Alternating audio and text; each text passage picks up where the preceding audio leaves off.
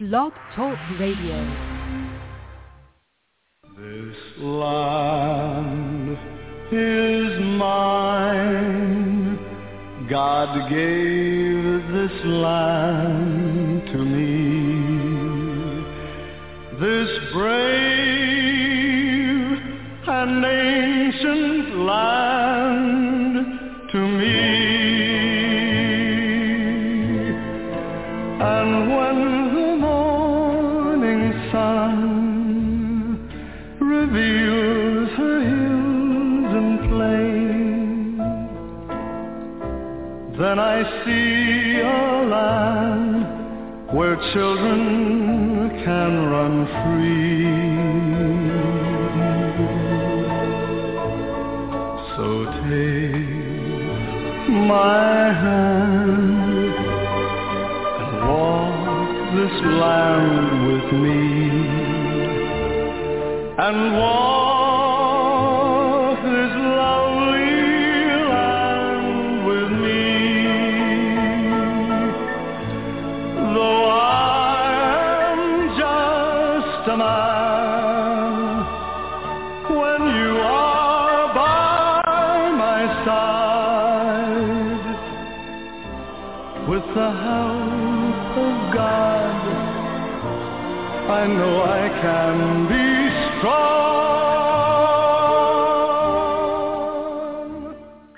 Well, good evening and welcome to Blog Talk Radio. I'm your host, Craig Wynn. We're here with Dee and with Kirk. How are you, ladies and gentlemen? Just fine. Doing well. Good. I'm under the impression that this program that we are recording now, Dee, you're going to be able to play for tomorrow night since I have a conflict, and that we'll try to provide what is a new show for our listeners, but without us having to do it this tomorrow evening. I noticed today that Israel and Hamas have agreed to a prolonged ceasefire, something in the range of 40 days for maybe 30 of the remaining civilian hostages, and then more time after that as a ceasefire while they hand out the bodies of IDF soldiers and other men of IDF age. And it's tragic. I understand that Gallant and Gantz were willing to trade at any cost, and that put Benjamin Netanyahu, who I've never been a fan of, certainly was disappointed in many of the things that Netanyahu has done. But at this point, he seems to be the only Israeli with cojones. And this is a time for a man with cojones. And he seems to have them and no one else does. And these other two have threatened that they will withdraw from the government if a hostage deal was negated. I understand Israel's long-lived and strong desire to free hostages at any cost. After all, they did one deal that was over 1,000 convicted prisoners, terrorists, for one soldier. It was absolutely insane. The damage they did to their country by doing that is criminal. It was grossly immoral. And yet Israel has no remorse for having been that foolish. But I'm sorry. One man's life, even though a dearly beloved individual, and he was an IDF soldier, and they all, is not worth even 5 convicted terrorists. You can't do that, because when you do that, what you do is reward kidnapping. You make it more likely that you will have far more of your citizens kidnapped. By doing that, they brought on what we have just witnessed. Yes. It's grotesquely immoral. And yet Israel now is playing the same game. Yeah, it wasn't even appropriate for Israel to give up 3 convicted terrorists for one hostage and allow 1 day for every 10 hostages. Why? Because we're dealing with convicted terrorists versus innocent people. That's not an exchange that a moral person makes. I'm going to share with you my thoughts on what Israel should have done, because I'm really disappointed in a country that I love and have offered my life to protect. And I have a different view than the rest of the world, who is clamoring for a Fakistinian state as if it would be a solution, and rewarding terrorist acts. And these probably the most grotesque terrorist acts in the past 2,000 years. It's far more grotesque than what happened during the Holocaust. Just the numbers of Jews murdered during the Holocaust at 6 million was, of course, greatly in excess of 1,200, and it'll be more than that by the time this is over.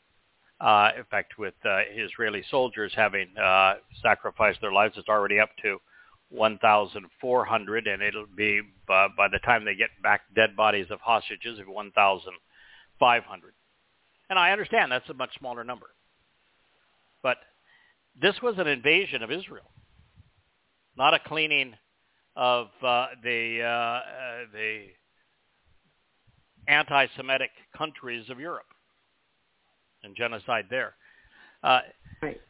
The Germans did a lot of horrible things, but they weren't big on torture. Yes, Mengele did some odd experiments, horrible experiments, but the pervasiveness of torture that took place in Israel, with the mutilation of women and children and the kidnapping of people and decapitations and rapes, even sodomy with men. It was animalistic, depraved. Well, I can't call it animalistic. Animals aren't that depraved.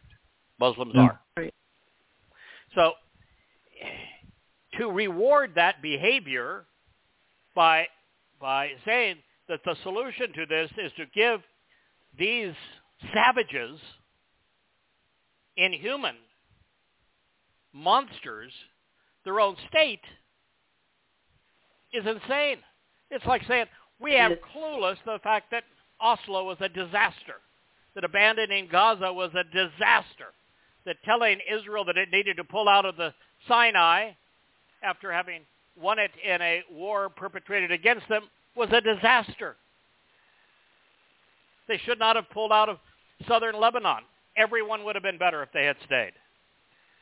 Right. And they can't pull out of what is called the West Bank or Gaza, or the same exact thing is going to happen.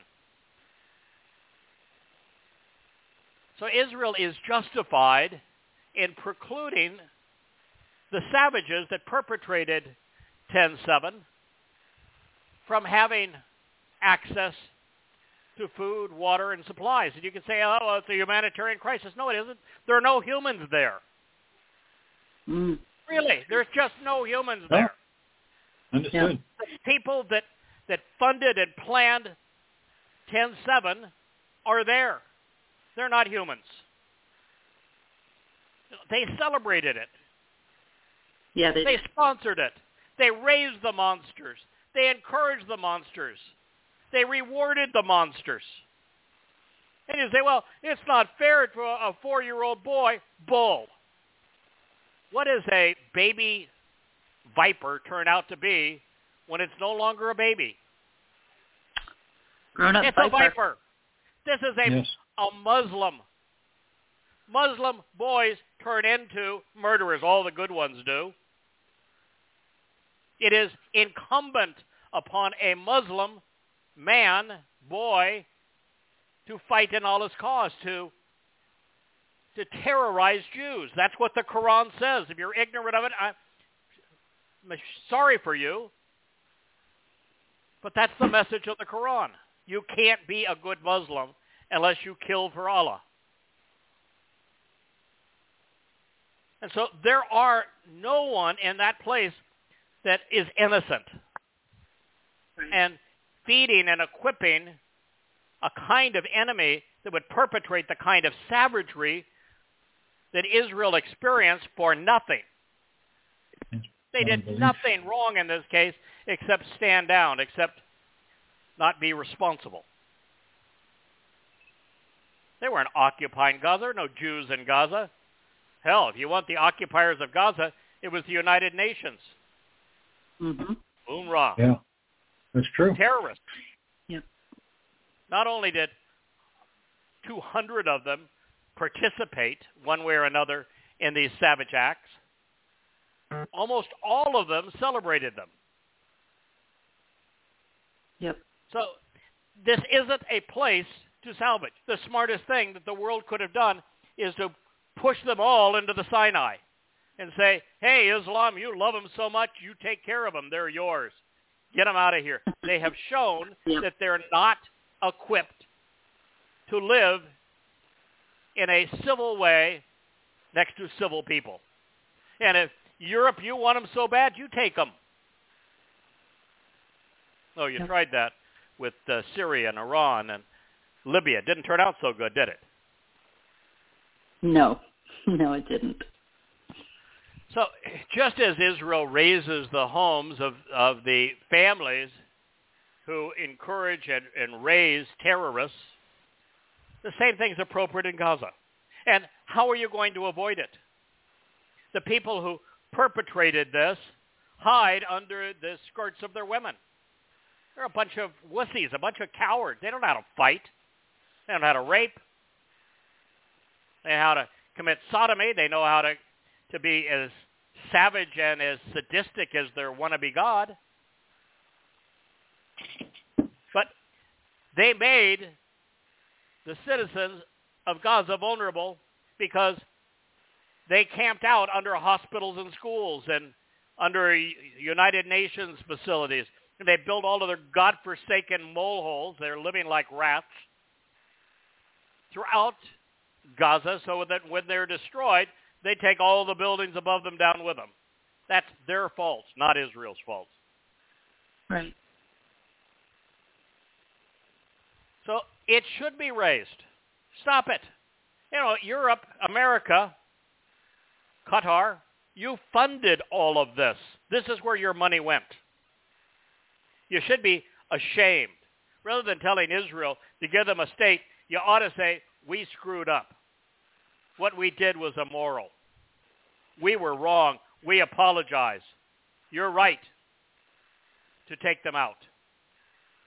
And we'll either rid the world of them, good riddance, or we'll take them. It's our responsibility. But until every captive is returned, it makes no sense for it to play nice in Gaza. They didn't start this. They're just trying to hold those who perpetrated it not only accountable, but to keep it from happening again. And you're not going to keep it from happening again if you trade hostages for long ceasefires, Israel. That's counterproductive. I mean, I'm sorry, but Gallant and Gantz, who is their favorite two politicians these days, are not very bright. And they don't have much in the way of character. And I can't speak for Netanyahu because I think it's despicable for him to have formulated a religious government and bribed them with all manner of indulgences. And I think that stinks. Yes. And I'm embarrassed for him that his son is off living in Florida where the country is sacrificing to save its future, its very existence. Yeah.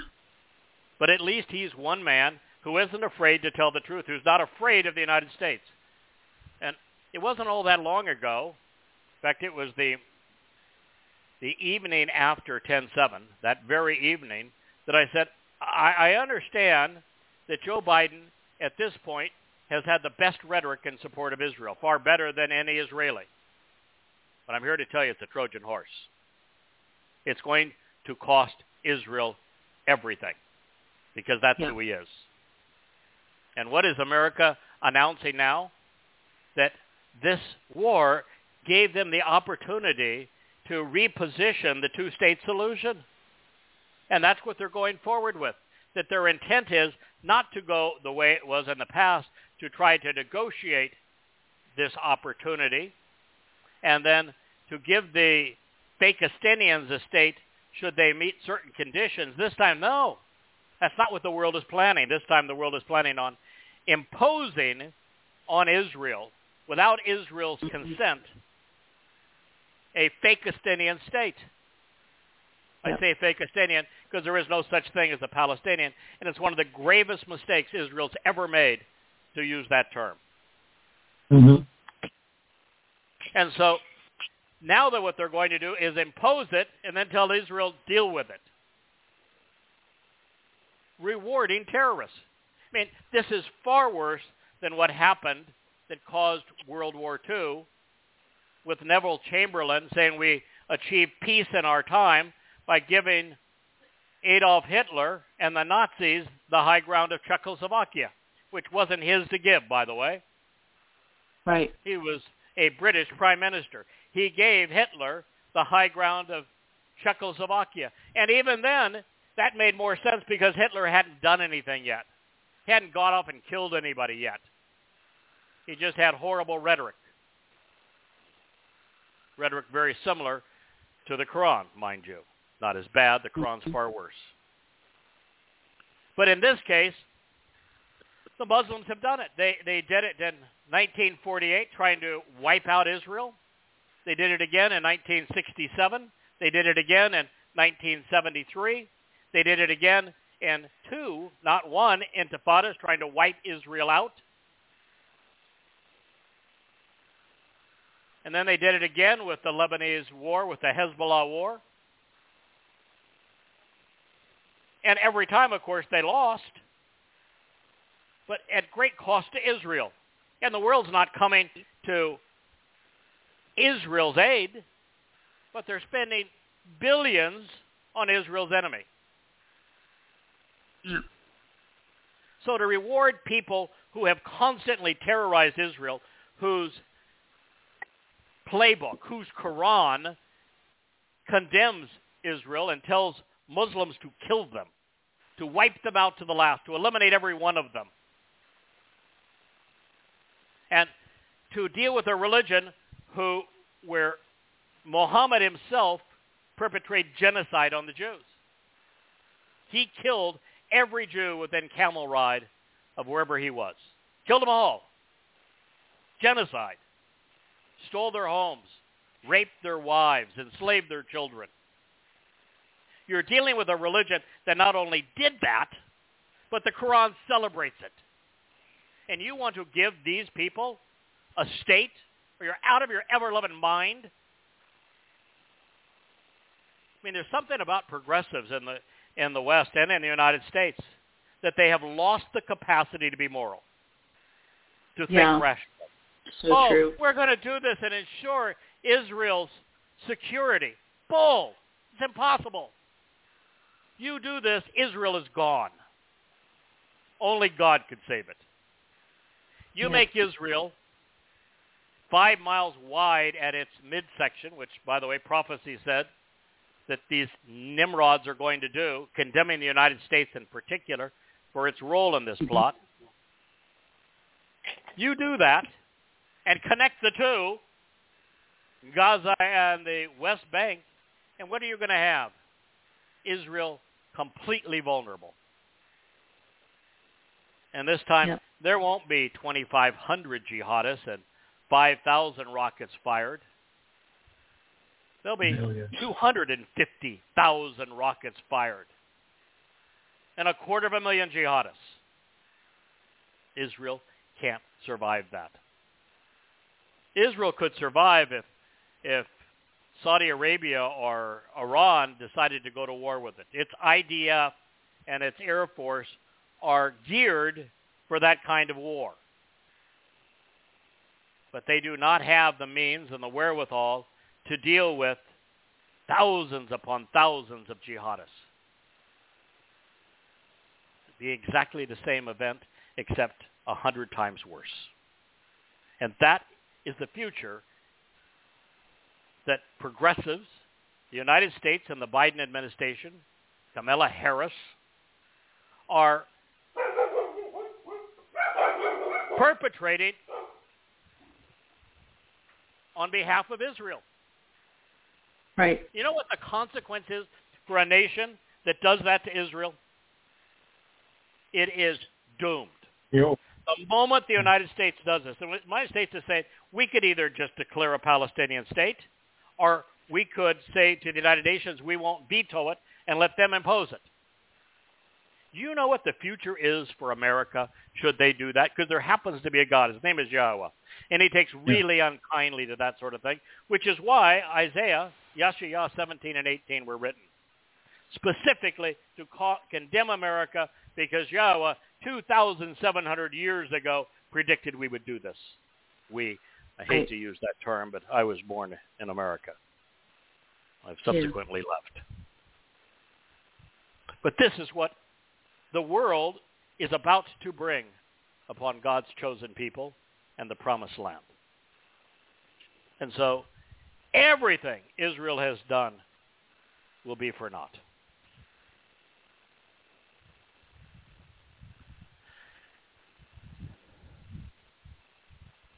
Tell the Muslims you'll stop attacking Gaza when every Hamas jihadist and supporter, all tens of thousands of them at this point, Israel has claims that they've killed or kidnapped or taken as prisoner about 50 to 55% of the Hamas fighters in Gaza, which is probably less than the number of Hamas fighters and jihadists in the West Bank. But tell them, same thing. You'll stop attacking Gaza the moment they move out of the populated areas into the open terrain in the far north of Gaza Strip and fight like men. And then you can square off man against man and let the best man win. Allah says, victory to the Muslim. Well, see if Allah's right. We'll make it a test of the Islamic God. And, when they lose again, it's a win-win deal. They get an express ticket to Allah's brothel. Yeah.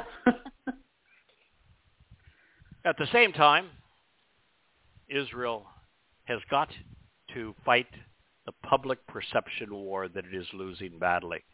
The evening of 10/7, I went on the air and I wrote a long article that I published on that day, saying what I'm going to repeat now, that no matter the pain, the autopsy and crime scene photos, and the description of every murdered and mutilated Jew must be shown. All of them, along with a narrative of what occurred, showing photos of the jihadists who committed these crimes. Simultaneously, there needed to be a world-class photographic tribute online to all of those who lost their lives to these demons. Now, for some, this might be initially anguishing, but I'm telling you, it will be far more therapeutic. And here's the bottom line. For the Jews who said, no, it's unfair to the families to show the mutilated bodies of their loved ones, I'm here to say that because you didn't, they lost their lives for nothing. Mm-hmm. And if you had, their lives would have mattered. You need to show what happened to them. I can tell you for certain, since Yahweh is very clear about how he's going to handle judgment upon his return with the Messiah David, on Yom Kippurim, October 2nd, 2033, giving us less than 10 years from now. He always works through people. He's going to work through people then. And the two people that are most likely going to be responsible for the judgment of animals and human beasts that perpetrated these kinds of events are the two witnesses. Eliah is one of them. I am the other. Hundreds of prophecies regarding this. I'm not speaking out of line. I didn't ask for this job. It isn't an honor. It's a responsibility. And if somebody else wants the responsibility, jump in. I've been doing this now for 22 years, 10 to 15 hours a day, 6 and 7 days a week. And have a legacy now of 33 books at yadayah.com for you to read, to understand who Yahweh is and what he's offering. And tens of thousands of audio programs like this. It isn't an honor, it's a responsibility. And Yahweh is very clear as to how that's going to happen. So if you're a little bit squeamish about, I don't want to show the truth of what was done to us, I want you to know it's going to be shown. Those who were victimized by these mutants, these Muslims, deserve closure. They deserve to know, the mother and father who had to watch as Muslims mutilated their children, 5- and 6-year-old children, cutting off their fingers and toes and gouging out their eyes and then burning them alive. The mothers and fathers who then had that done to them and then were peed on as the Muslims ate their Shabbat meal. Mm-hmm. Those victims need closure. They deserve closure, and they're going to get it. Yes, sir. We are not only going to make the souls of those Muslims that perpetrated these acts, watch them. We're going to make certain that they endure at least 7-fold the torment that they inflicted. It is the only way to be righteous, to be fair, to be just. And that's what Yahweh intends.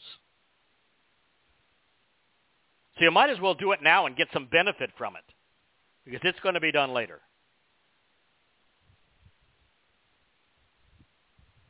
The jihadists who perpetrated and committed these crimes have to be held accountable, as well as the religion which inspired them.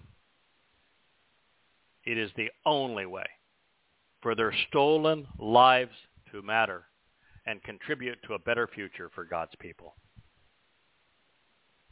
Now I have, and I will continue to devote and risk my life in support of Yehudim and Yisrael. And I don't say that callously or flippantly. I've had 10,000 death threats. And I'm about to unleash many more with the rewrite of Prophet of Doom, now as 4 volumes of Goddamn Religion. The first 2 volumes now are available at Amazon, royalty-free. They're 800 pages apiece. They're just half of this mission. They're free at yadayah.com. You go to Yada, means to know, Yah, the familial form of Yahweh's name, .com, yadayah.com. You can read both volumes for free. They're at the far right of the bookshelf. They're the ones with the snake at the bottom. The first one is snake. The second one is satanic. There has never been anything even remotely close to this debilitating to Muhammad, Allah, the Quran, and Islam, ever. I mean, right. Not even remotely close to the full-scale demolition of Islam that is already available in those 2 books. And for doing these shows on them, and for having written them, I will receive many, many thousands more death threats. Fortunately for me, Yahweh doesn't have a whole lot of other candidates willing to do such things. And so if you read the 91st Psalm, he has agreed to protect me and my family for having done so. So I have nothing to fear. But you need to know, Israel. So I have, and I will continue to do what I'm doing. Now it's time for you to step up. Now, sadly, there isn't the leadership in Israel to do what needs to be done for the nation to survive. And I say this because no one is willing to denounce the outright deception of this notion of a state of Palestine and the myth that there is a Palestinian people. Every time it's said, Israel's leadership, its media needs to sound out and say, no, there is no such thing. Until you can tell the truth about who these people are and where they're living, we can't have a discussion. They're living in Judea and Samaria. They're the ones occupying our land. The last of the Philistines were killed first by the Assyrians, and then the Babylonians, and then the Egyptians, and then the Greeks. But the last of them gone 2,300 years ago. And even then, they left no legacy. There's no architectural buildings that have been unearthed that have any merit. There's no currency. There's no written language, no coinage, no contribution to the world. Whatever was written about them was written in Hebrew. What is known about them is known through the Torah, prophets, and Psalms. They were invaders from Crete, according to Yahweh, and according to the DNA that has now been discovered in their graves. But the people masquerading as Palestinians today, their DNA is all over the board, but all from Muslim countries. The only reason they have any commonality is because they're interbreeding. They're not smart enough to know that you ought not marry your cousin. And because of that, their IQ has dwindled to, well, the average IQ now in Gaza is 69. That's retarded, folks. That's what you're dealing with. And so Israel has to, as a nation, every politician, every media outlet, every leader, every spokesperson must state emphatically, there is no such thing as a Palestinian. There can be no Palestinian state. If these people want to show that they have some merit and that they have a cause and they have a place, then let them state who they are. Because the only thing that unites them is the death cult called Islam. But the very fact that Israel has parroted, has echoed the lie of the Palestinian and a Palestinian people, a Palestinian state is going to be imposed on them. It's your fault, Israel. Yes, I understand the lie was conjured up by Hadrian long ago. And the British, being ever so anti-Semitic, were the ones who continued to fan the flames of idiocy. And I understand that it was Yasser Arafat, the ugly homosexual one. I don't have anything against homosexuals except in his case. And at Egyptian leadership with Soviet money that funded the PLO. The Palestinian Liberation Organization became a terrorist group that began to capitalize and publicize this myth. But it's a myth. And Israel, if you can't expose it as a myth, then a Fakistinian state is going to be imposed on you, and it will be the end of you. Your very existence, in this case, necessitates telling the truth. That is your reality. The two-state solution is the final solution. And it ought to be illegal for anyone to promote the lie that Hadrian imposed on Judea. Fail in this regard, and the myth will prevail, and Israel will be lost. Next. Muhammad's absurd lie regarding the fabled flight on the donk mule to the non-existent temple to meet with long-deceased Jews so that he could be an imam to conduct prostration prayers in the non-existent temple en route to the Islamic heaven by way of its hell must be explained and repudiated. It is the most corrupt, the most idiotic, the most absurd, most embarrassing in Islam because of what it is sandwiched between and the reason that this lie was perpetrated.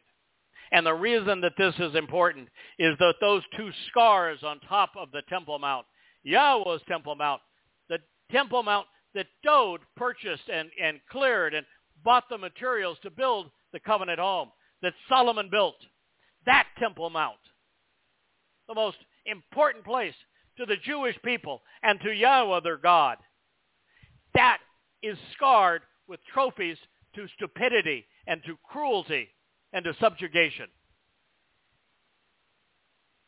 And you need to know, and I don't think there's one Jew or one Israeli among 1,000 that knows this story. but it's exceedingly available for you to study. And if you don't know it, go online, yadayah.com, read the 2 volumes that are posted there of Goddamn Religion. Or if you want the paperback or the hardback book, go to Amazon.com and Google Goddamn Religion, or my name, Craig, or even go to the website, yadayah.com, and there's a link to the books there, and you can buy them royalty-free. Read them so that you understand how exposing and condemning the Dome of the Rock and Al-Aqsa Mosque is so devastating to Islam and so fortuitous to God's people. It is sandwiched between the events of the idol indulgence, where Muhammad, after years of suffering the never-ending argument where everyone who knew him said, "You're a lying, demon-possessed fraud. This Quran is BS." And after 400 iterations of this never-ending argument, this war of words, which the Quran chronicles all of it, with everyone who knew Muhammad saying, "You're a piece of crap, pal. None of this is true. You made it all up, and what you didn't make up, you misappropriated from the Jews." And then twisted the stories to serve your interest. Idol indulgence was after Muhammad got weary of the people who knew him best, his own extended family and neighbors, telling him that he was a demon-possessed liar, which of course was true, but demon-possessed liars and psychopaths don't like the truth very much. Yeah. He said, "I'm going to slaughter you." That was his response. It wasn't, "I'm going to out-debate you." It wasn't, "I'm going to prove my credentials." No, "I'm going to slaughter you all." So the Quraysh, his own tribe, which were comprised mostly of Jews, by the way, they were derivative of the Beni Hashem, probably familiar with that name, tribe.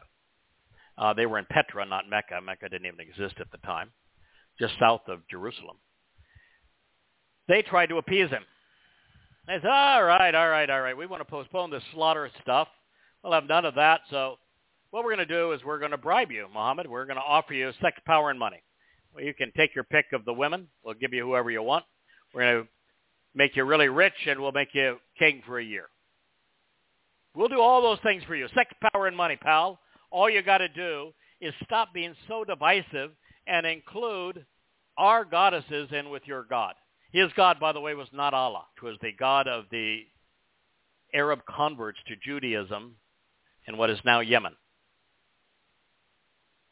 So if you'll add Alat, Al-Uzza, and Manat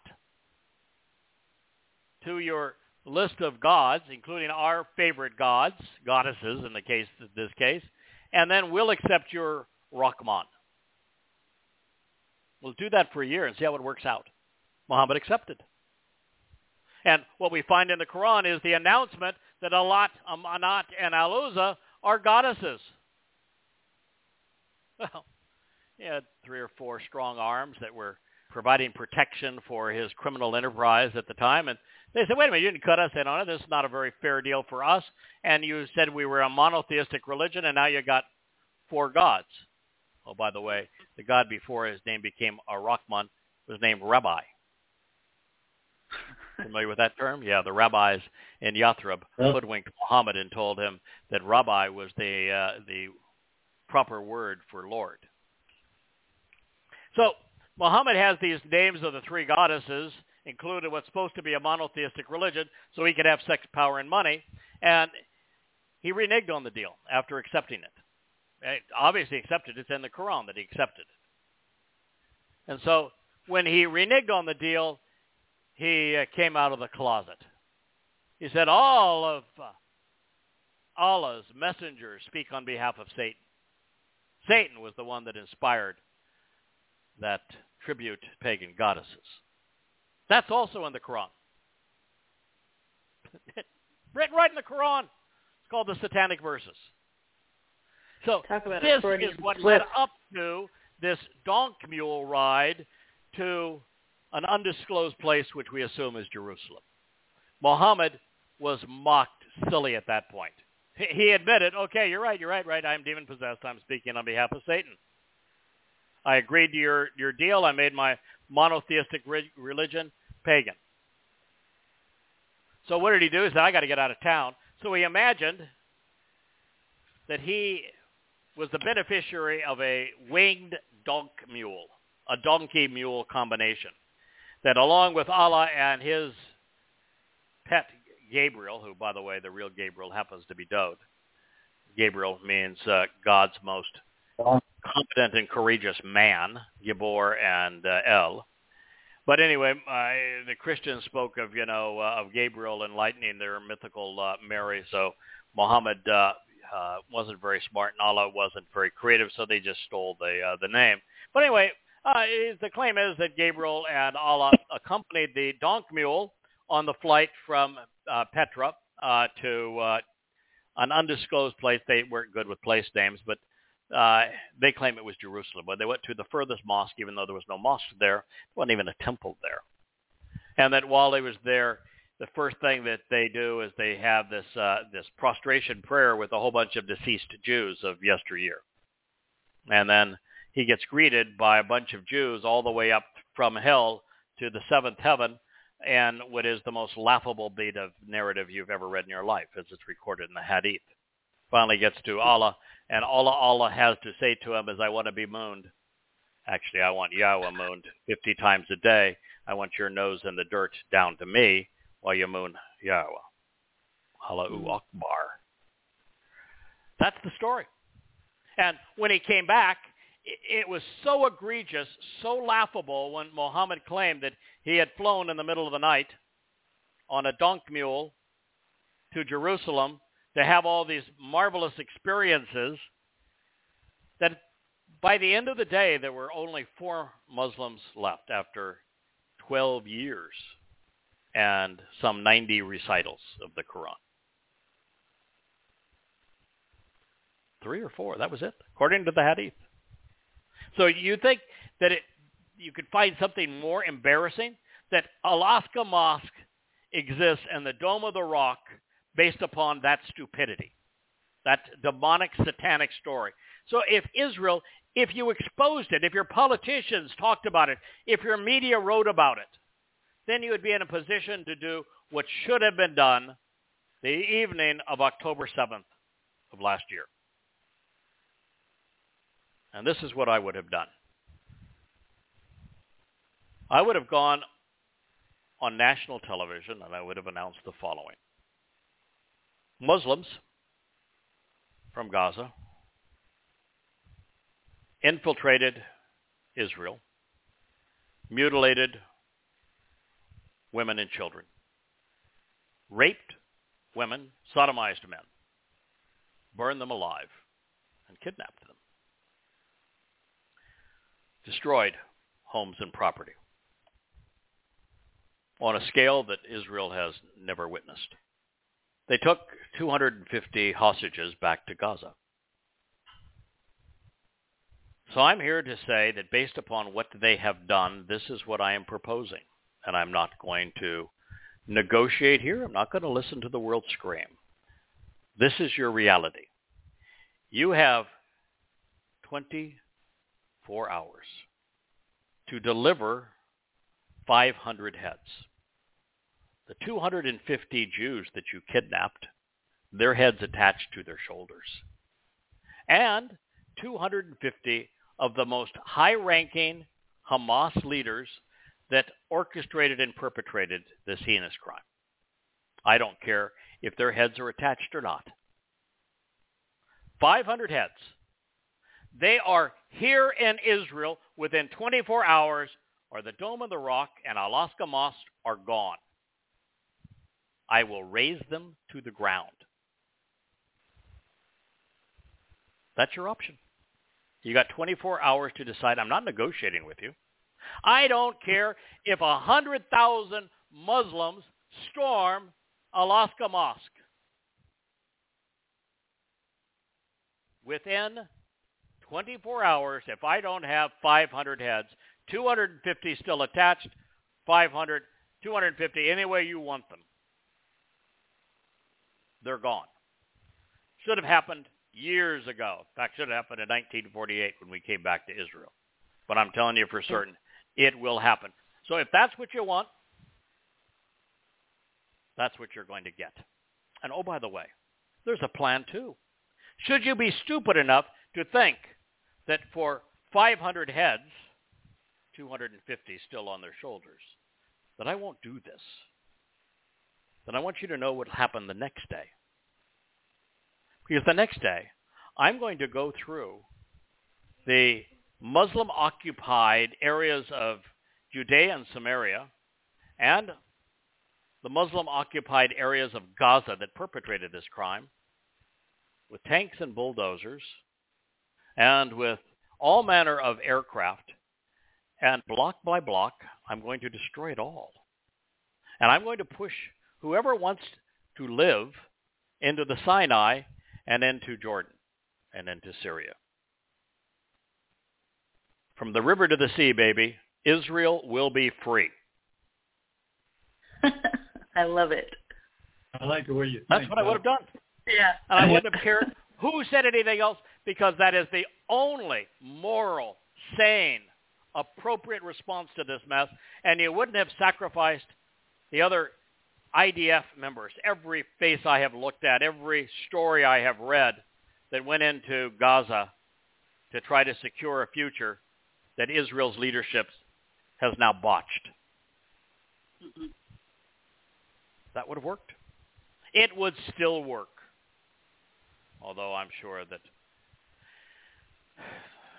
the lives of even the hostages who remain, who haven't been killed, are traumatized forever. It waited too late, but it can still be done.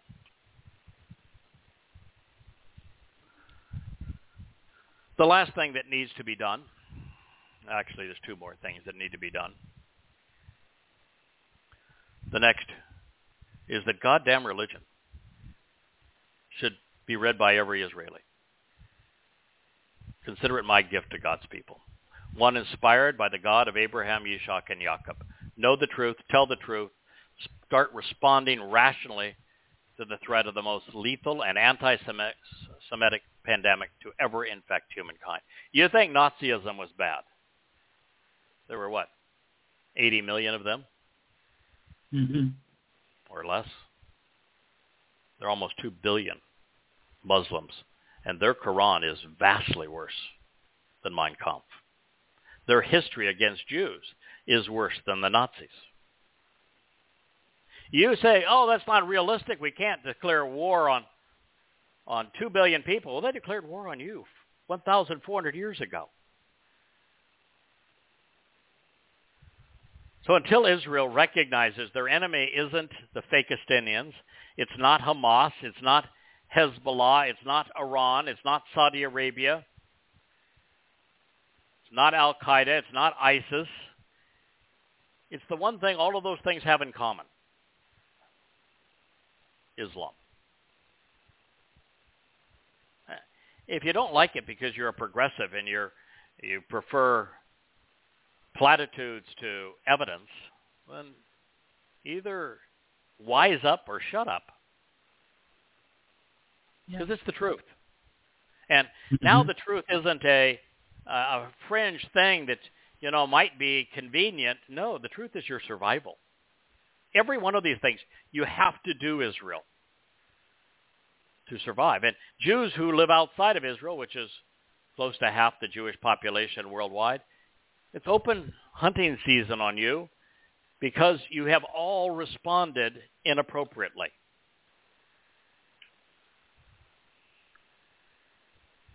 Now, I'm here to tell you, Yahweh is going to eliminate Islam in 10 years. There won't be a single Muslim left. There won't be any Christians left either, by the way. And there'll be no Islamic edifices of any kind, no Christian edifices either. But by the way, while he's at it, Yahweh is universally anti-religious. He's going to eliminate Judaism and all traces of Judaism and its Talmud and its Zohar and its rabbis and its black mourning suits and its synagogues, all of it. In fact, Yahweh's view is that the only religion that's been more caustic to his people than Christianity and Islam is Judaism. And that's the next point. If you are a secular Jew, you need to understand that the greatest menace to your people is not the external threat of Islam, but the internal threat of Judaism, where rabbis have tried to equate religion with the term Jew. Jew is an ethnicity. Judaism is a religion. They are not the same. And Judaism is wrong about everything, from Yahweh's name to the Torah, to the Moed Mikre, to the covenant. Everything that's important to God, the rabbis are wrong. And it was the rabbis who put you in this pickle with Islam, because Islam wouldn't exist if they didn't sell rabbis 1,400 years ago, try to make a buck by selling Talmud stories to Muhammad, which he corrupted to make his Quran appear credible. That's why it's got all of the characters of the Torah in it, is because this is what rabbis did. And then when rabbis mocked Muhammad for having taken those stories, claimed that Allah gave them to him and then twisted them such that they weren't credible anymore, Muhammad knew that if he did not silence them, that his whole fraud was up. Yeah. So he killed them. And he didn't just kill them. He got his God to dehumanize them so that Islam would forever hunt Jews as prey. The rabbis did this to you. The rabbis are also responsible for the emergence of Christianity, because there was a Messiah. There was a Son of God. There was a Passover lamb. And rather than declaring who he was to prevent Christianity from taking root and growing, and announcing that David was the Passover lamb. He is the Messiah. He is the Son of God. And you're just ripping him off to create this mythical creature in Jesus. If they'd done that, there would have been no Christianity. But instead of doing that, they perpetrated a false Messiah of their own in Bar Kokhba. Rabbis have been the enemy of Jews for a very long time. Absolutely. And so these are the things that must happen for Israel to survive. And if you think, well, Israel will never agree to all of that, well, you're probably right. Then if you're listening to this program, you should. Disavow Judaism. Disavow the politics of your country that stood idly by while 10/7 was occurring, that did nothing to protect you, and that's done everything wrong since that time.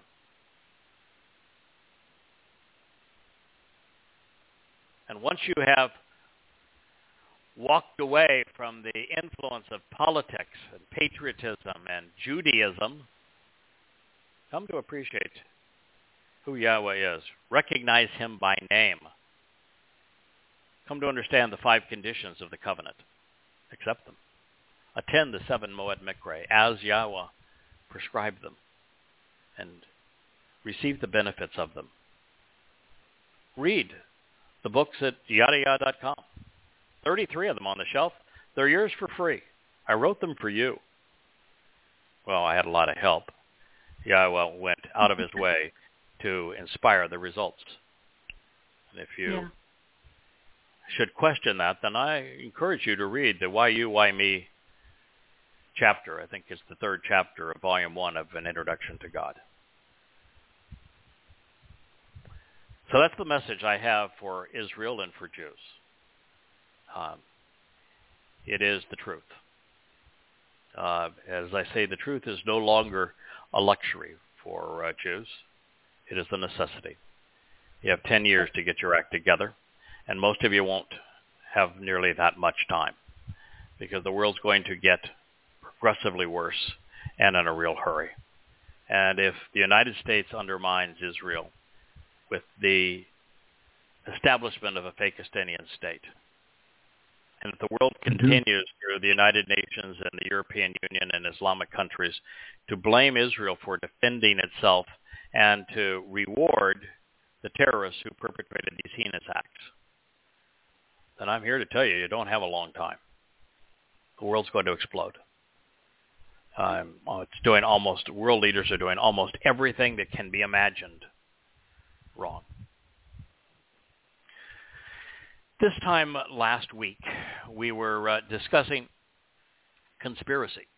And I want to return to it at this point with the recognition that there are conspiracies that are very seldom thought of as conspiracies. You know, the most evil conspiracy and the most threatening to Jews has long been the Protocols of the Elders of Zion, which we'll talk about here in a moment, which is a complete fraud. And as a result, Jews are blamed for all manner of horrible things they're perpetrating and scheming against Gentiles, when in fact it's just the opposite, that particularly Muslim and Christian Gentiles have been scheming against Jews and killing Jews and by the millions, enslaving them, subjugating them. Gentiles have done everything that they wrongly accuse Jews of doing. For example, Jews even kill or blame Gentiles, Christians in particular, blame the Jews for killing their imaginary God. When said God was not a God, and he, by fulfilling Passover, was actually David that did it. Crucifixion was performed by the Romans, which became the Roman Catholic Church. It's just the nature of the religious.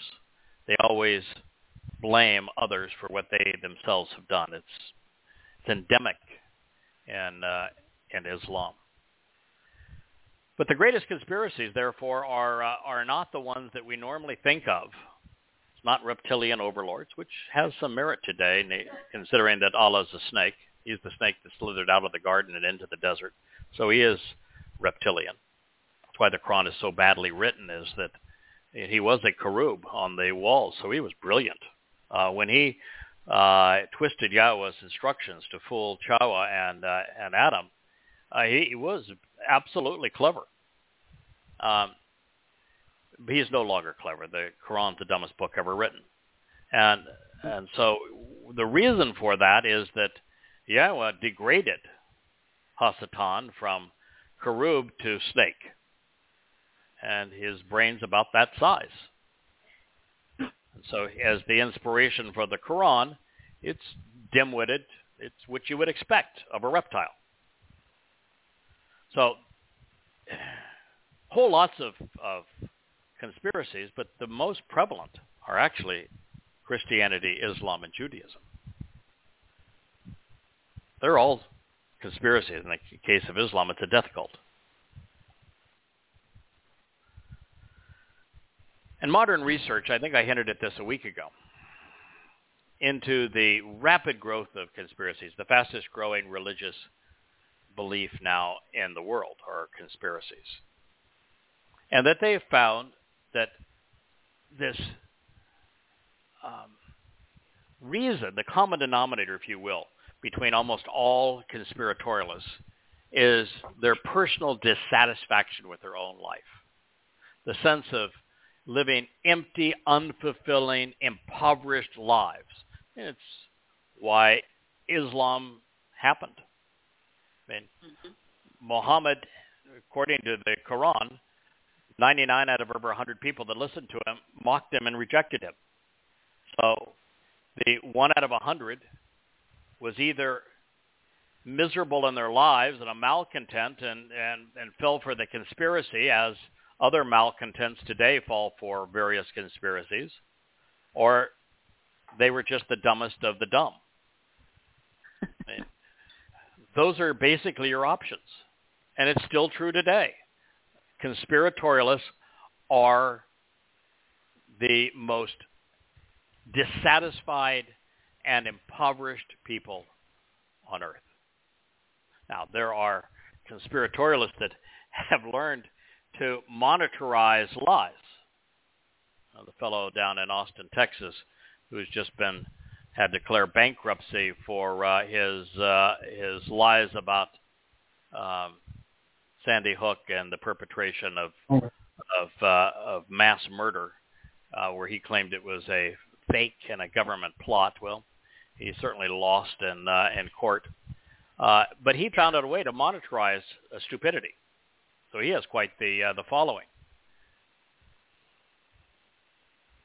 But God revealed some 3,000 years ago that conspiracy was a horrible thing, and that it was condemning to his people, and it was it discredited what he had to say. So, for example, if I have all of these, 33 books filled with translations of Yahweh's testimony and insights derived from them, with all of that wonderful truth and commentary and testimony from Yahweh, if I promoted a series of conspiracies, chemtrails, vaccines being a plot, flat Earth, whatever it may be, false flag. If I did that, I would discredit everything else. That's why God says, don't do it. Don't associate any conspiracy with my testimony. I don't want to be smeared with that stupidity. So God is vehemently opposed to conspiracies. I mean, and every one is just dunderhead. That 9/11 was perpetrated by the government because they wanted to have a war with Muslims, as opposed to, well, the evidence all points to Muslims perpetrated because, well, they're Muslims. Yeah. Or that the condensation trails behind jet engines at altitude are chemtrails, because the government figured out a way they could put chemicals in the fuel that, when heated to 875 degrees Celsius at 30,000 feet, that would be a good way to impose mind control. Hey, God, people are so stupid. Yeah. And God just says, don't go there. So it's one thing to look into the writings of people like Adam Weishaupt, who created the Order of the Illuminati, along with Freemasonry, and see how his plan to influence the elitist and to rival for power the Roman Catholic Church, and how that spread through the Jacobins in France and led to the French Revolution. It's interesting to see how that happened, and then how it affected leaders in America, particularly George Washington, to a lesser extent Sam Adams and Thomas Jefferson, all very familiar with Adam Weishaupt's writings, and included many of his symbols into the American experience. But to claim that a small clandestine group, by whatever name, pulls the levers which control the world and have done so continuously for the past 250 years under the auspices of the Rothschilds or Illuminati or Freemasonry or Round Table or Skull and Bones or Protocols of the Elders of Zion or Trilateral Commission or Council on Foreign Relations or the Bilderbergers or Bohemian Grove or the New World Order. I don't know if I've missed any. I mean, that's just ludicrous. No. It's just stupid. Don't go there. The fact is, the mythology that's responsible for almost all of this is Christianity and the Christian fascination with the arrival of this person they think is the Antichrist. He's not going to be the Antichrist. He's going to love Christ. Christ is a conspiracy. And little do they know that it's all a bunch of lies. So let's consider the underlying text for this particular fascination. It's called the Protocols of the Elders of Zion, second only to Paul's epistles and the book of Acts. It is the most notorious, widely distributed, universally destructive, anti-Semitic, curatorial text of well, since the Quran. Yeah. It was pure babble, plagiarized by Christians in Russia in 1903, out of two very well-known books at the time, neither of which even mentioned Jews. It was initially serialized in the Russian newspaper Zanama, which is the Banner, then published 2 years later in an appendix to The Great in the Small, The Coming of the Antichrist and the Rule of Satan on Earth, by the Christian author Sergei Nilus. Its purpose was to spread Christian mass hatred of Jews by claiming that it provided actual documentation of the minutes taken to memorialize 24 meetings between Jewish rabbis recording their secret plans as a race to rule the world by manipulating the economy, controlling the media, subverting the morals of Gentiles, and fostering religious conflict. This commingling and twisting of books, detailing European political and religious intrigue, was originally thought to be nothing more than a parody, conceived by changing the words to a popular song, such as that of the lyrics degraded Jews during the time of the vicious anti-Jewish pogroms in the Russian Empire, from the countless Jews who were exiled. And in fact, many of the same anti-Semites responsible for the mass murder and abuse of Jews during the pogroms played a leading role in the hoax of the protocols, just to justify their actions. For this reason, Pavel Khrushchevin, the book's initial publisher, deliberately obscured the origins of the text that Sergei Nilus had composed to make the lies appear credible. But nonetheless, he left a wide trail of contradictions, each sufficient to properly assess and credit blame. Just prior to this time, following the partitions of Poland, the Russian Empire inherited the world's largest Jewish population. In the shtetls in which they lived, these Jewish refugees stayed to themselves.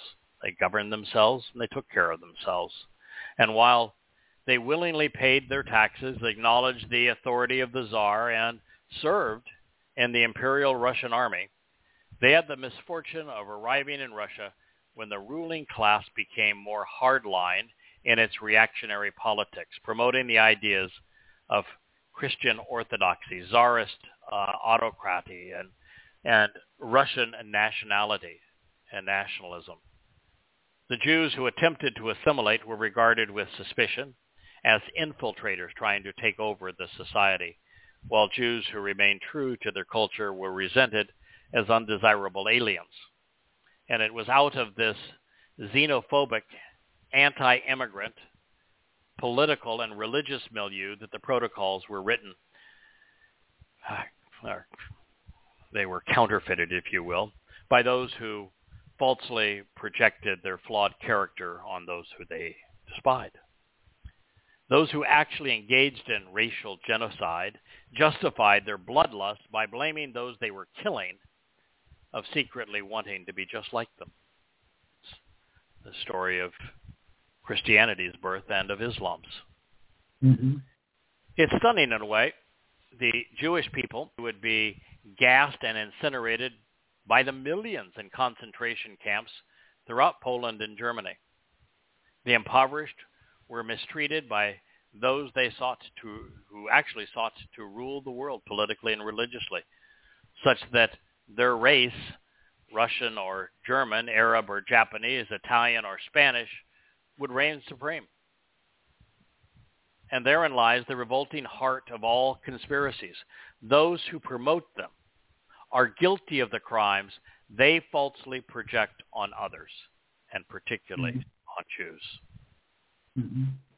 Now, that's not to say that Jews were entirely innocent. One Jew in particular went out of his way to harm his people, serving as a modern-day Paul. The idea of an international Jewish conspiracy for world domination was actually minted 60 years early by Jacob Rothman, a Russian Jew from Minsk. He claimed to have had a falling out with the agents of a local Ka'al, the autonomous government of the Ashkenazi Jews, even though it had been abolished 20 years earlier. After converting, to the Russian Orthodox Church, he authored polemics against the Talmud and extinct Ka'als, falsely claiming that they not only continued to exist, but that they met in secret to undermine Christian entrepreneurs such that they could confiscate their property and seize their power. He would write, "The local and universally Jewish brotherhood and the book of the Ka'al," while mostly a projection of his new Russian orthodoxy, Rothman's fanciful conspiracy of international Jewish shadow governments was used to justify the pogroms. Self-loathing Jews are prominent. They have always existed. Well, one of the worst, Muhammad. Another one of the worst, Paul. Mm-hmm. During this same period, a British subject of Dutch Jewish ethnicity wrote Conquest of the World by the Jews. This troubled soul served in the Ottoman army and converted, of course, to Islam.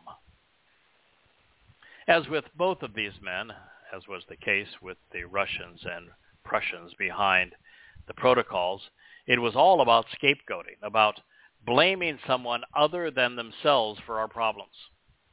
Russians blamed the Jews for losing the Russo-Japanese War and the 1905 revolution, just as Germans blamed Jews for losing the First World War, even though Jews had nothing to do with either defeat.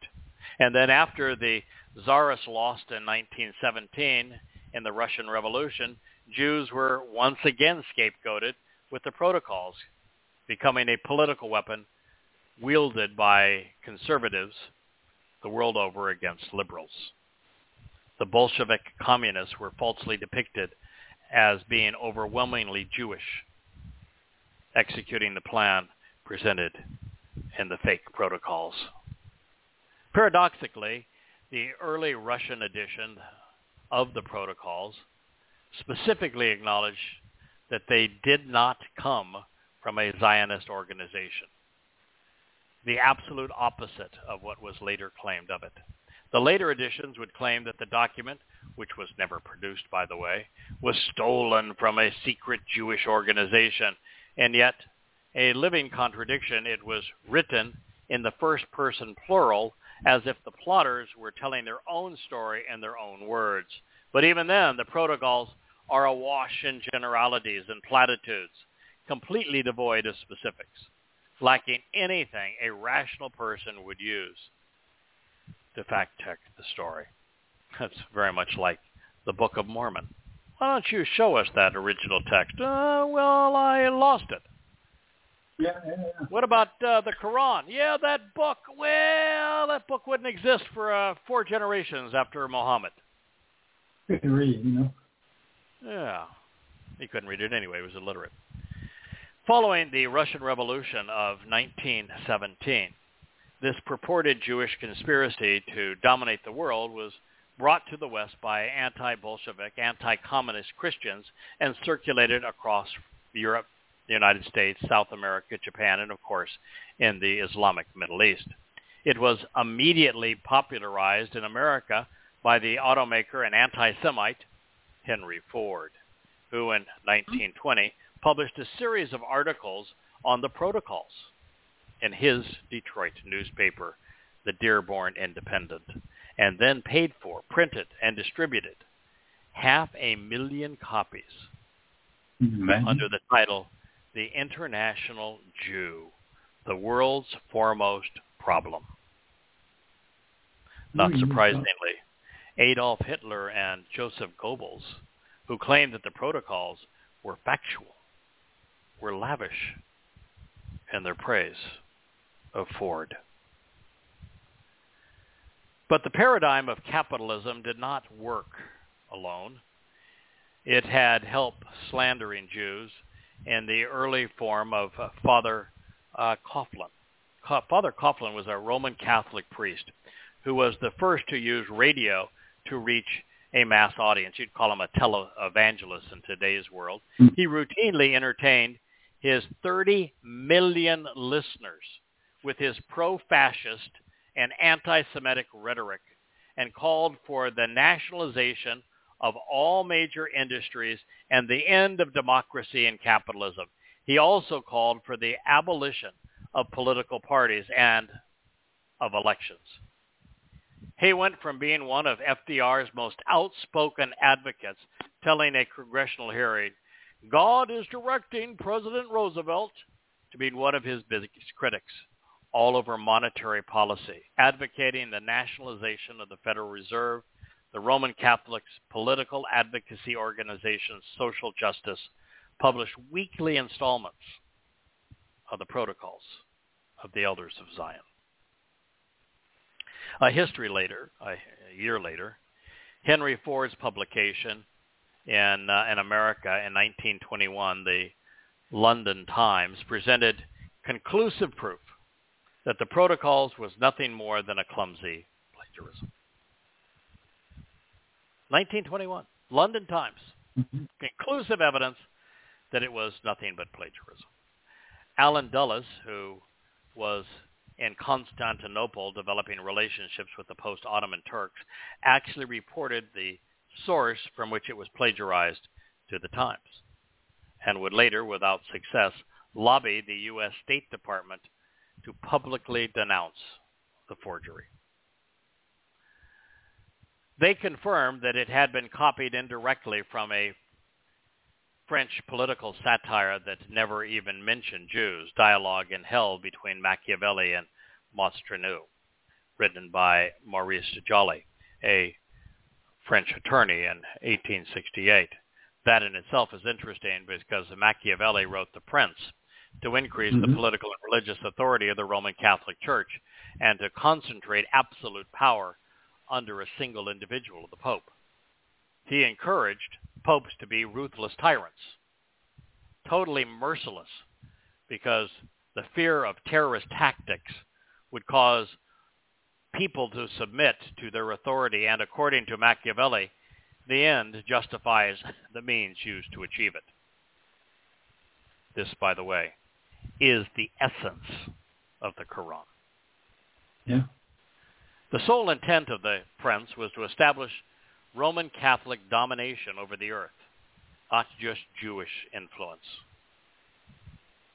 Further, Mosconiu's position was just the opposite. He was a French philosopher who popularized the idea of separating governmental authority so that it was not concentrated under a single individual. The United States Constitution was originally influenced by this philosophy, as it gave rise to shared powers of the executive, legislative, and judicial branches of government. Therefore, the fictional, religious, and political satire from which the Protocols of the Elders of Zion was plagiarized was actually written in protest of the regime of Louis Napoleon Bonaparte, who ruled France from 1948 through 1870. The ghost of Montesquieu made the case for freedom, while the ghost of Machiavelli opined for despotism. The spirit of Machiavelli would claim that he wouldn't even need 20 years to utterly transform the most indomitable European character and render it docile under tyranny as the debased people of Asia, addressing the Islamic kingdoms in the Middle East. But Montesquieu insisted that the people's desire for freedom was invincible. Over the course of 25 dialogues, step by step, Machiavelli, who was in Joly's plot covertly represented Napoleon, explains how he would replace freedom with despotism. And any given European country. He states absolute power will no longer be an accident of fortune, but become a need of the modern society. Recognizing that Machiavelli would prevail on behalf of a unified and draconian church and state, with the Roman Catholic Church dominating the world, the secular Montesquieu laments in the end, "Eternal God, what have you permitted?" Joly, for having exposed the menace of the church and state, was arrested and jailed for 18 months in the Pileg prison in Paris, and his book was banned. This is the background of what became the Protocols of the Elders of Zion. The Protocols 1 through 19 closely follow the order of Maurice Joly's dialogues 1 through 17, with identifiable phrases from Joly peppering the anti-Semitic farce. And as an interesting aside, Joly, a monarchist and legitimist, a proponent of royalty and dynastic succession, actually plagiarized much of his dialogue in hell from a novel by Eugene Sue, Les Mysteries du Peuple. The you have here is cheaters copying cheaters, plagiarizers plagiarizing one another. Yeah. Again, very similar to the Quran. The initial transformations into an anti-Semitic text was accomplished in the Prussian novel by Hermann Goethe called Beitrag to Sedan, which was published in 1868. Goethe, an anti-Semitic postal worker, made him qualified for the task, was an agent provocateur from the Prussian secret police. In 1849, he had been convicted of forging letters, which were used as evidence to frame Democratic leaders. Losing his job at the post office, Goethe began working as a conservative columnist for Neuen Preußischen Zeitung, a newspaper among notables such as Otto von Bismarck, soon after traveling to Turkey and before the collapse of the Ottoman Empire would contribute. His leisure time was consumed writing romance novels with a political bent under the pen name Sir John Ratcliffe, typically attacking either Jews or the British government. In 1868, Goethe plagiarized and bastardized Dialogue in Hell between Machiavelli and Montesquieu by replacing Machiavelli's Roman Catholic conspiratorial despot debating a secular libertarian with fictional elders of Zion. Beyond substituting name, he called the capital at the Jewish cemetery in Prague, wherein the secret rabbinical cabal, the Council of Representatives of the 12 Tribes of Israel, unaware of the fact that all but 2 of the 12 tribes remained lost after the Assyrian conquest of the northern kingdom, conducted one of their centennial meetings at midnight, of course, in the cemetery in which the devil was said to have played a starring role, which, by the way, he does in the Quran. This work of complete fiction alleges to report on the progress of long-term rabbinical conspiracy to establish world domination. In addition to the Machiavellian schemes, Goethe added the acquisition of property, transforming craftsmen into industrial workers, the infiltration into high public office, and control of the press, such that, according to Chairman Levitt, fellow rabbis would become kings of the world in 100 years. Fictional rabbinical speech was frequently quoted as if it were authentic episodes and cited as proof of the authenticity of the protocols of the Elders of Zion. But even here, like Satan himself, Goethe borrowed heavily from a scene in the French portrayal of the life of Count Alessandro Cagliostro, whose alias Giuseppe Bellissimo became the title of the book by Alexandre Dumas. this rather infamous Italian who died in 1795 was an occultist, a psychic, an alchemist, a healer, and a magician. Count Alessandro Calistro, a.k.a. Giuseppe Bellosimo, became one of several central players in the days leading to the French Revolution as a result of his role in the plot of the affair of the diamond necklace, which is why the book about his life was written, and from which the most famous chapter of the Protocols was pilfered. Wow. That's a whole story, and we don't need to go into the story at this point, but actually if you read Coming Home, Volume 1, they tell you the whole story of the account of the diamond necklace and how Queen Maria Antoinette was framed by it and how ultimately she was disgraced and mocked, and the royalty was brought down so that the Illums and who had been meeting at the Jacobin Hall would rise to power, and they were the same men that later would inspire much of the American Revolution. So it's an interesting tale of how all of these things came to be and how they're all woven together. But I think you're getting the drift. The Protocols of the Elders of Zion is a very poor job of plagiarizing and a whole series of lies to defame Jews, very similar to the Quran. And this has been going on for a long time. And every one of these conspiracies is so easily refuted, so readily shown to be a fraud, like the Quran. It's just a matter of how deeply you want to bury it. I mean, I wrote 4 volumes proving that the conspiracy of the Christian New Testament was a fraud. Under Questioning Paul, read them. That no one has ever read those 4 volumes who has remained a Christian. It is absolutely devastating to the religion. And the same thing is true with goddamn religion.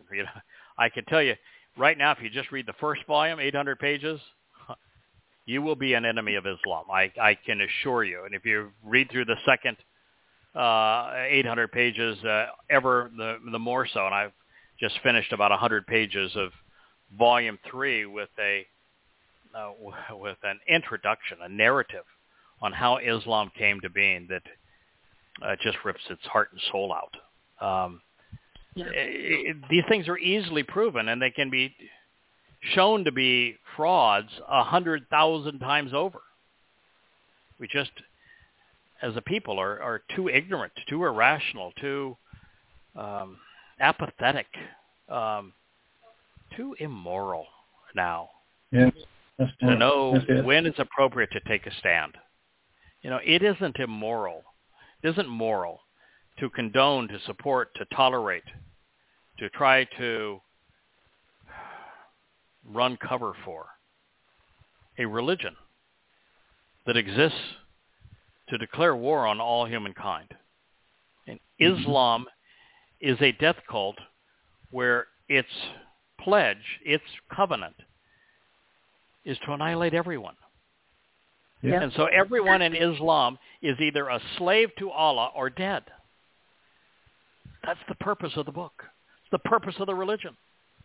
So supporting it, being tolerant of it, accepting it, as progressives are doing worldwide, it isn't moral.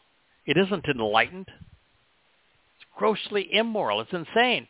What you're doing is you're causing innocent people to become victims of this criminal enterprise by such stupidity.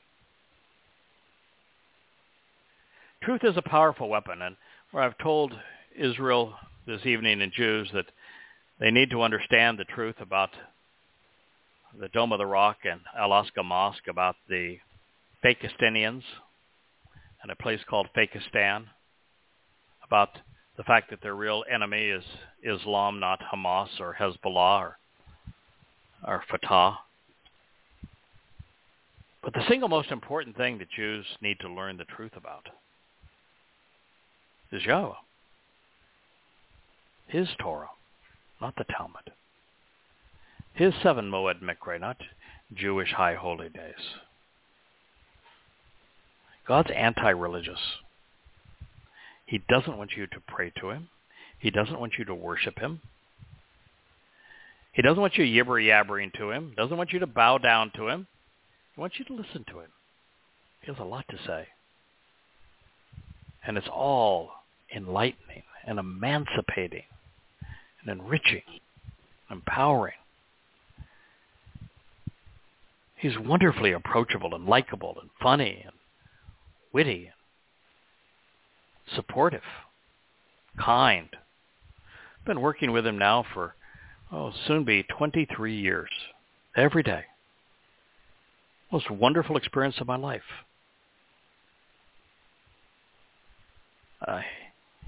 You just can't imagine a better friend, a better confidant,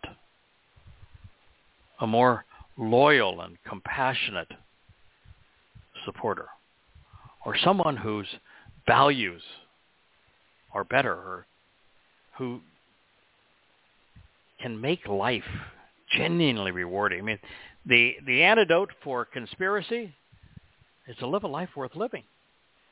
The best way to do that is to come to know Yahweh and work with him, serve with him, become part of his family. Well, Dee, it is now on you to do as you said you could do. Hopefully make this program shine tomorrow night. As you know, from I was going to come in and do the show live in the middle of this gathering that I've got about 80 people that are coming to our home tomorrow night. We can't do that to your wife. And so I was going to sneak out at 7:30. It starts at 5:30. At 2 hours. So what? They're going to linger here for another hour or so more. I was going to sneak out, and I was going to come into my office, and I was going to put on the headset and do this program. And Leah says, "No, you're not. You're not going to leave me with 80 people here. You don't do that to your introvert." So she called Dee and said, "Dee, help." And so now, Dee, it's on you to save my wife from a meltdown. Thank you, Dee. Yeah, thank you, Dee. Yeah, thank you, Kirk, for taking time out of your day to do this evening, and thank you, Dee, for doing the same thing. I'm happy we're able to do this, and it was a nice blend. When we return to Coming Home Volume 1, I think we're going to be done with conspiracy. I've said all I really need to say, and we're going to turn to the second Mizmor and continue through the Mizmor. It's a much more uplifting tale. But if there was ever a time when conspiracy must be told, this is the time. Yes, sir. I agree. So thank you for listening. For those who are listening to the show tomorrow evening, have a wonderful Shabbat, and good night, everyone. May Yah bless. Okay. Thank you, Shabbat Dee. shalom. Yes, sir. Night, guys. Night.